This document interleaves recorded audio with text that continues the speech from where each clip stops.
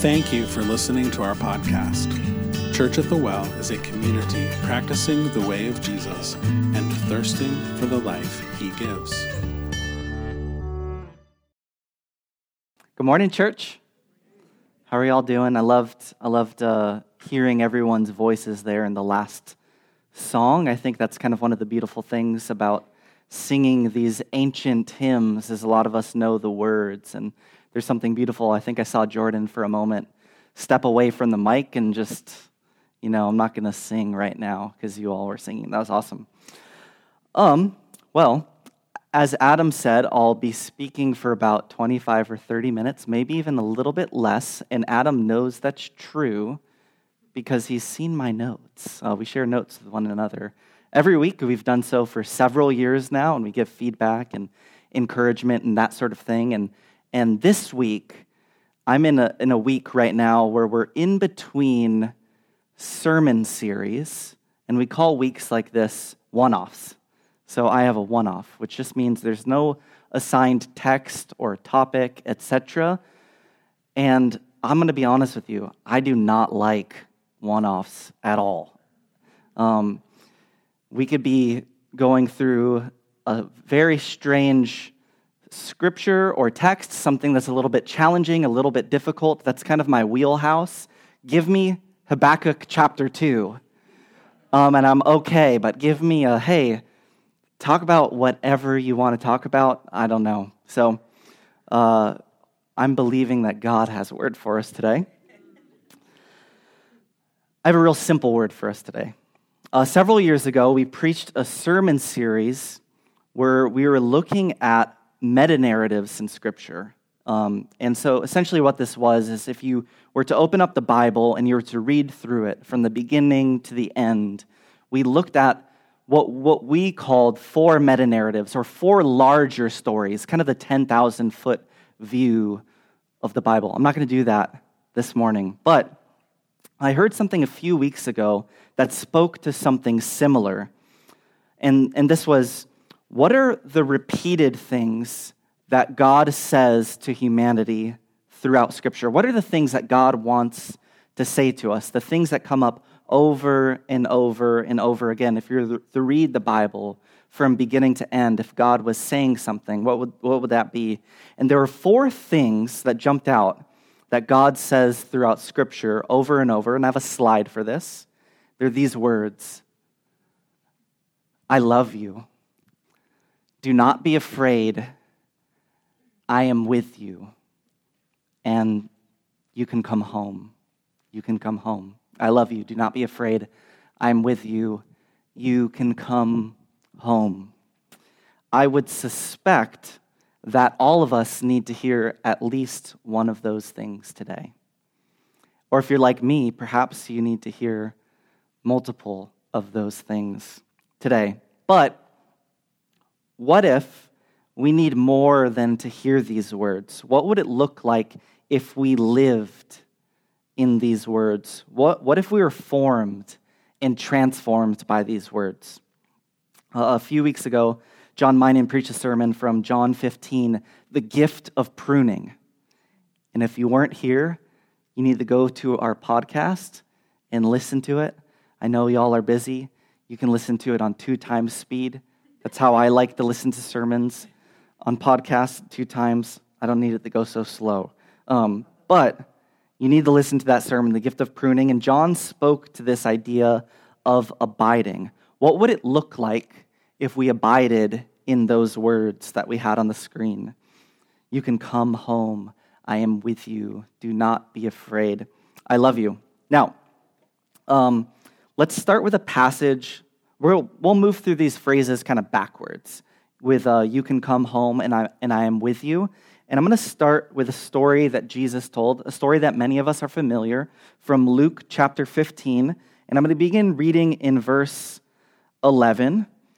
And you can follow along on the screen if you'd like, or if you have a Bible, you can open up your Bible to Luke 15 or your Bible app. But this is the parable of the lost son or the prodigal son. How many of you are familiar with this story? Yes. So, verse 11, Jesus continued, "There was a man who had 2 sons. The younger one said to his father, 'Father, "Give me my share of the estate." So he divided his property between them. Not long after that, the younger son got together all he had, set off for a distant country, and there squandered his wealth in wild living. After he had spent everything, there was a severe famine in that whole country, and he began to be in need. So he went and hired himself out to a citizen of that country, who sent him to the fields to feed pigs. That was his job. Have you been complaining about your job recently? This is likely not your job, though we are in Vermont, so perhaps that is your job. He longed to fill his stomach with the pods that the pigs were eating, but no one gave him anything. When he came to his senses, he said, "How many of my father's hired servants have food to spare, and here I am starving to death? I will set out and go back to my father and say to him, 'Father, I have sinned against heaven and against you. I am no longer worthy to be called your son. Make me like one of your hired servants.' So he got up and went to his father." So he kind of begins to rehearse, right? This is my penitence to my father. But while he was still a long way off, his father saw him and was filled with compassion for him. He ran to his son, threw his arms around him, and kissed him. The son said to his father, "Father, I have sinned against you. I have sinned against heaven and against you. I am no longer worthy to be called your son." Notice he doesn't have time, as we continue on, to finish his prepared speech. But the father said to his servants, "Quick, bring the best robe and put it on him. Put a ring on his finger and sandals on his feet. Bring the fattened calf and kill it. Let's have a feast and celebrate. For this son of mine was dead and is alive again. He was lost and is found." So they began to celebrate. Meanwhile, the older son was in the field. When he came near the house, he heard music and dancing. So he called one of his servants and asked him what was going on. "Your brother has come," he replied, "and your father has killed the fattened calf because he has him back safe and sound." The older brother became angry and refused to go in. So his father went out and pleaded with him, but he answered his father, "Look, all these years I've been slaving for you and never disobeyed your orders, yet you never gave me even a young goat so I could celebrate with my friends. But when this son of yours, who has squandered your property with prostitutes, comes home, you kill the fattened calf for him?" This is how the story ends, with the words of the father. "My son," the father said, "you are always with me, and everything I have is yours. But we had to celebrate and be glad because this brother of yours was dead and is alive again. He was lost and is found." It's a great story, isn't it? Timeless. Now, if people like Henry Nouwen and Tim Keller can spend their entire lives preaching sermons from this text and write books on this text, I'm not going to try to do that. But this morning, I'd invite you to briefly consider the action and the words of the Father. First, as the prodigal son approaches, we read this: "But while he was still a long way off, his father saw him and was filled with compassion. He ran to his son, threw his arms around him, and kissed him." And the father says, "Let's have a feast and celebrate, for the son of mine was dead and is alive again. He was lost and is found." So they began to celebrate. Now, a couple Sunday school questions for all of you. Who's telling the story? Jesus. Y'all are doing great. Y'all are doing great here. Another Sunday school question. Who does the Father represent in the story? Someone a little louder. God. God, yes, the Father represents God. Now, I have Rembrandt's The Prodigal Son, if we could get that projected. And while we do, another question for all of us. If Jesus is telling the story and the Father represents God in the story, what does this story reveal about who God is? What does this story reveal about who God is? And so as we have this picture, it's kind of dark because of the natural light. We're grateful for natural light here, right? But you don't need to pay attention to the painting. It's just there because it's a great painting. What does this story reveal to us about who God is? This is now where I would request just participation from you. What is this story, huh? Forgiveness. He's forgiving. What was that? His generosity. Yes. He saves. Oh, safe. He's safe. That's a beautiful image.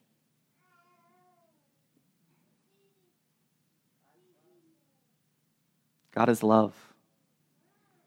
Yes. One of the things I see is God emphatically saying to us, you can come home. Because all those things are true. As Gail said, because God is safe. Because his forgiveness never runs dry. His generosity, right? It's beautiful. I'd like to turn our attention now to the final words of the father in this story. This is in response to the older brother's refusal to join the party.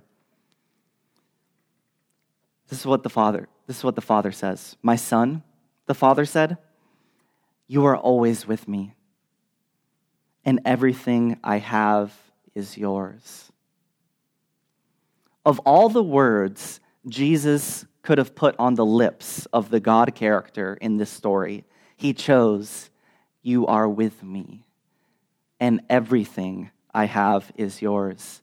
God's presence, God's generosity. God in his generosity reveals himself, gives us his presence, and reminds us, I am with you. If you're anything like me, that is a word you could use this morning.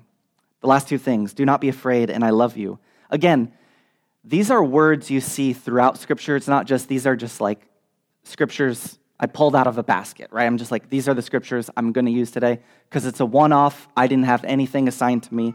So these are words repeated by God to humanity all throughout Scripture, but I'm going to again choose to look at words from Jesus himself. And so to look at these next two phrases, we're going to look at John 14, verses 25 through 27.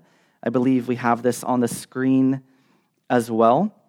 And these are words that Jesus is giving his disciples right before his crucifixion, right before he is no longer going to be with them in a physical, bodily presence kind of a way. And Jesus says this, all this I have spoken while still with you, but the advocate, in Greek, it's the word parakletos. It means one who walks alongside.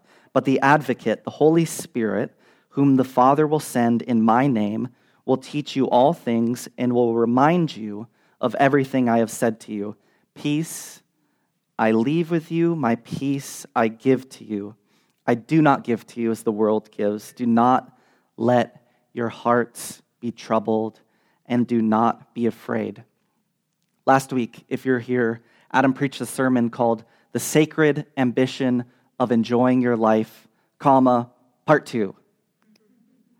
And he spoke of the difference between enjoyment that brings honor to God and searching for enjoyment through disorders, desire. And one of the passages Adam brought up was from Genesis chapter 3. And what we see in Genesis chapter 3, when sin enters the world in the narrative and humans choose disordered desires instead of the shalom of God, the wholeness of God, what we see, one of the things that we see is we see Adam and Eve hiding in the garden afraid. And one of the very first things that God asked them is, why are you afraid? Why are you afraid? And so fear becomes rooted in the human psyche. And it's at that point onward, throughout Scripture, fear not, do not be afraid. First appears in Genesis 15, becomes a repeated refrain throughout Scripture. Not only that, not only does this fear not, do not be afraid become a repeated refrain, but we see in the New Testament and in the life and the work of Jesus that one of the things Jesus accomplishes through his life, through the cross and the resurrection, is he accomplishes a restoring and a reconciling of humanity back to God. And so what Jesus does is he establishes God's shalom. Another way you could put it is Jesus establishes God's shalom as the last word. When fear enters the story, fear isn't the last word, but Jesus gets the last word through establishing God's shalom. John 15, verses 9 through 13. And so Jesus proclaims, "Do not be afraid." The last phrase, as we come to wrapping up, "I love you." John 15, verse 9. "As the Father has loved me, so have I loved you. Now remain in my love. Abide in my love. If you keep my commands, you will remain in my love, just as I have kept my Father's command and remain in his love. I have told you this so that my joy may be in you and that your joy may be complete. My command is this: love each other as I have loved you."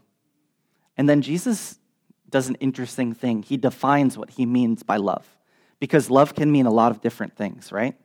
I went to the fair with my family this last week, and it was my daughter Zia. We were celebrating her birthday. Zia loves the fair. Zia loves cotton candy. I love fried Twinkies and fried onions and fried Oreos and all sorts of fried things. Jesus has a different definition of love. "Greater love has no man than this, to lay down one's life for his friends." Jesus not only wants us to hear, "I love you," but here in this passage we see he invites us to remain and abide in God's love. And we sang about Jesus' love. To abide in God's love is to experience and to be transformed by the love of God displayed in the cross of Christ. We sang about that this morning. The cross of Christ is Jesus laying his life down for his friends. My brothers and sisters, when we gaze upon the cross, when we reflect upon the cross, that is what we are witnessing. We're witnessing Jesus saying, "I love you." We're witnessing Jesus laying his life down for his friends, of which you are one. Brian Zond writes this about the cross of Christ and the love of God, specifically about how the cross of Christ reveals the type of love that is on display in the cross of Christ, or cruciform love. It says this: "It's the pinnacle of God's self-disclosure. It's divine solidarity with all human suffering. It's the shaming of principalities and powers. It's the point from which the Satan is driven out of the world. It's the death by which Christ conquers death. It's the abolition of war and violence. It's the supreme demonstration of the love of God. It's the refounding of the world around us on an axis of love. It's the enduring model of co-suffering love we are to follow. It's the eternal moment in which the sin of the world is forgiven." Can I get an amen? You might want to get a picture of that, because that's good. That'll preach, right? To abide in God's love, to listen to the words, "I love you," is to gaze upon the cross, but to abide in it is to be transformed by it.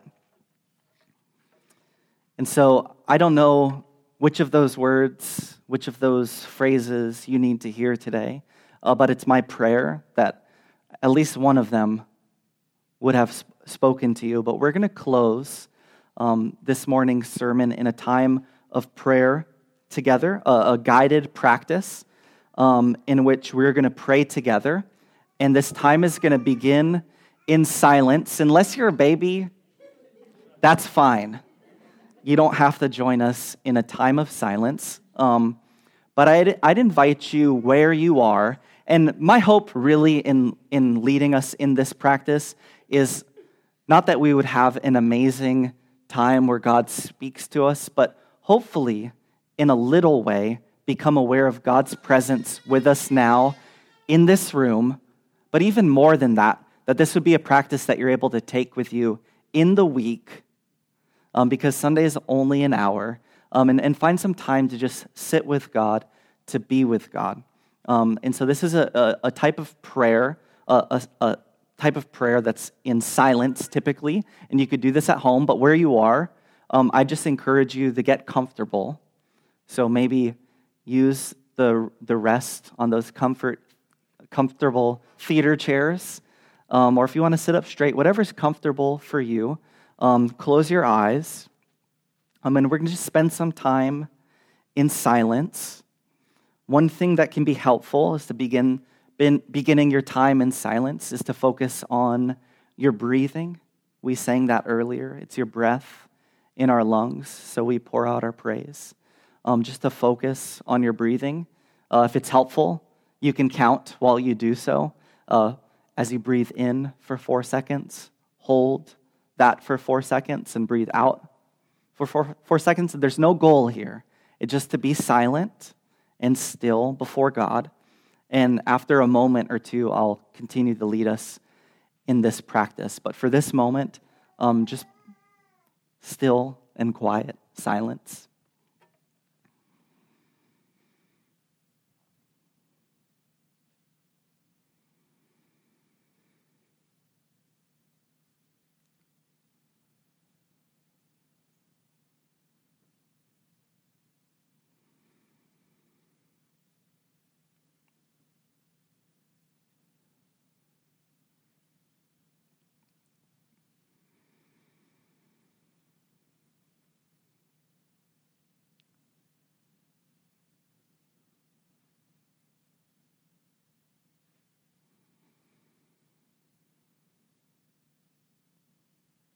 Now, as you continue to be still before God, I'd invite you to transition just from stillness to what you could call practicing the presence of God. And so this is just opening yourself to the reality that God is with you, that God is here. If it's helpful, you could think of God sitting next to you, or God sitting in a chair up here at the front. And the goal of this time is just to be with God. And during this time, I know that there's going to be to-do lists that come into your mind, distractions, doubts, frustrations, worries.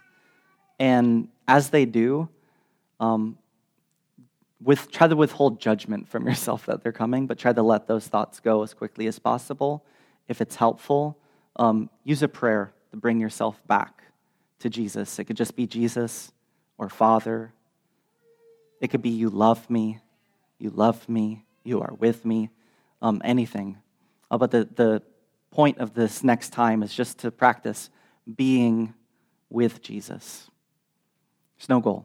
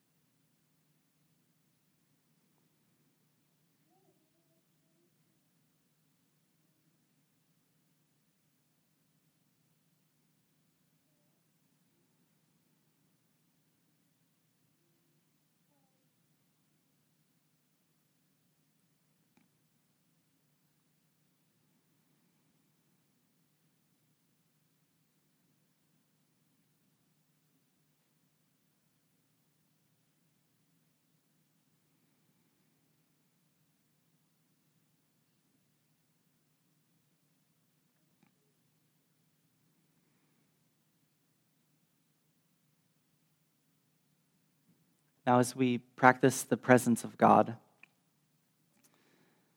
reflect on the very last words of Jesus recorded in the Gospel of Matthew. And surely I'm with you to the very end of the age. As you reflect on those words, I'd invite you to think of some areas, some places in your life where you could really use God's presence. You could really use the words of Jesus, I'm with you. Reflect on some specific areas, some specific things. And as you do, I'd invite you to hear those words. I am with you always. I am with you always.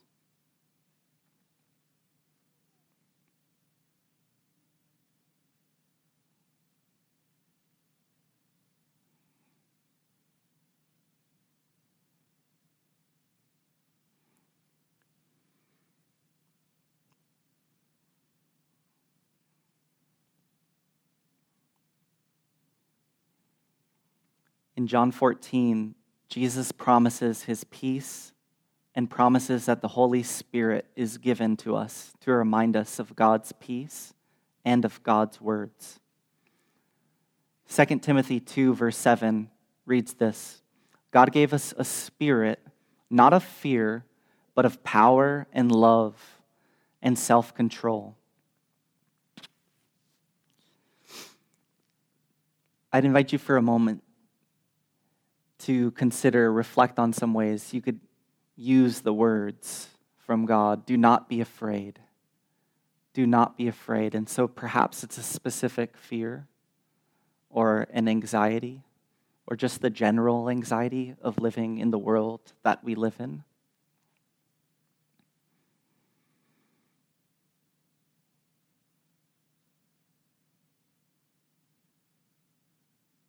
God gave us a spirit, not of fear, but of power and love and self-control. If your eyes are closed, I'd invite you to open them, and I have a prayer for us to pray together. Let's read this together, brothers and sisters. Holy Spirit, remind us of the peace we have been given in Jesus. God, we ask you to cast away any spirit of fear and anxiety. We declare together that you have given us a spirit of power and love and self-control. If we could get Rembrandt's prodigal son image here. Let's close again in silent prayer. And this is where we'll wrap up. And so I'd invite the band up as well. But as we do, I'd invite you to reflect on the Father welcoming his Son home. And as you do, think on the ways in which you are distant from God. Maybe it's a sin or a doubt, or perhaps it's just a feeling of being distanced from God, and you don't know why you feel that way. And now, I'd like you to think of the Father running to embrace you. If it's helpful, imagine yourself as the child in Rembrandt's picture. God wants you to come home, regardless of what you've done, regardless of your doubts, regardless of whether you've considered yourself close to God. There's nothing you could do to ever make God love you any less. I am with you always, and everything I have is yours. God is ready for you to come home. God is ready to embrace you. Let's pray. God, we thank you for those words to us. I love you. I am with you. Do not be afraid. You can come home. We thank you that we read those over and over throughout Scripture, but more than that, that your Spirit reminds us of those words. And so we open our hearts. God, we pray that we take these words with us into our weeks. Help us to create space, to find space to practice, being in your presence, listening to what you might have to say for us. In the name of Jesus we pray.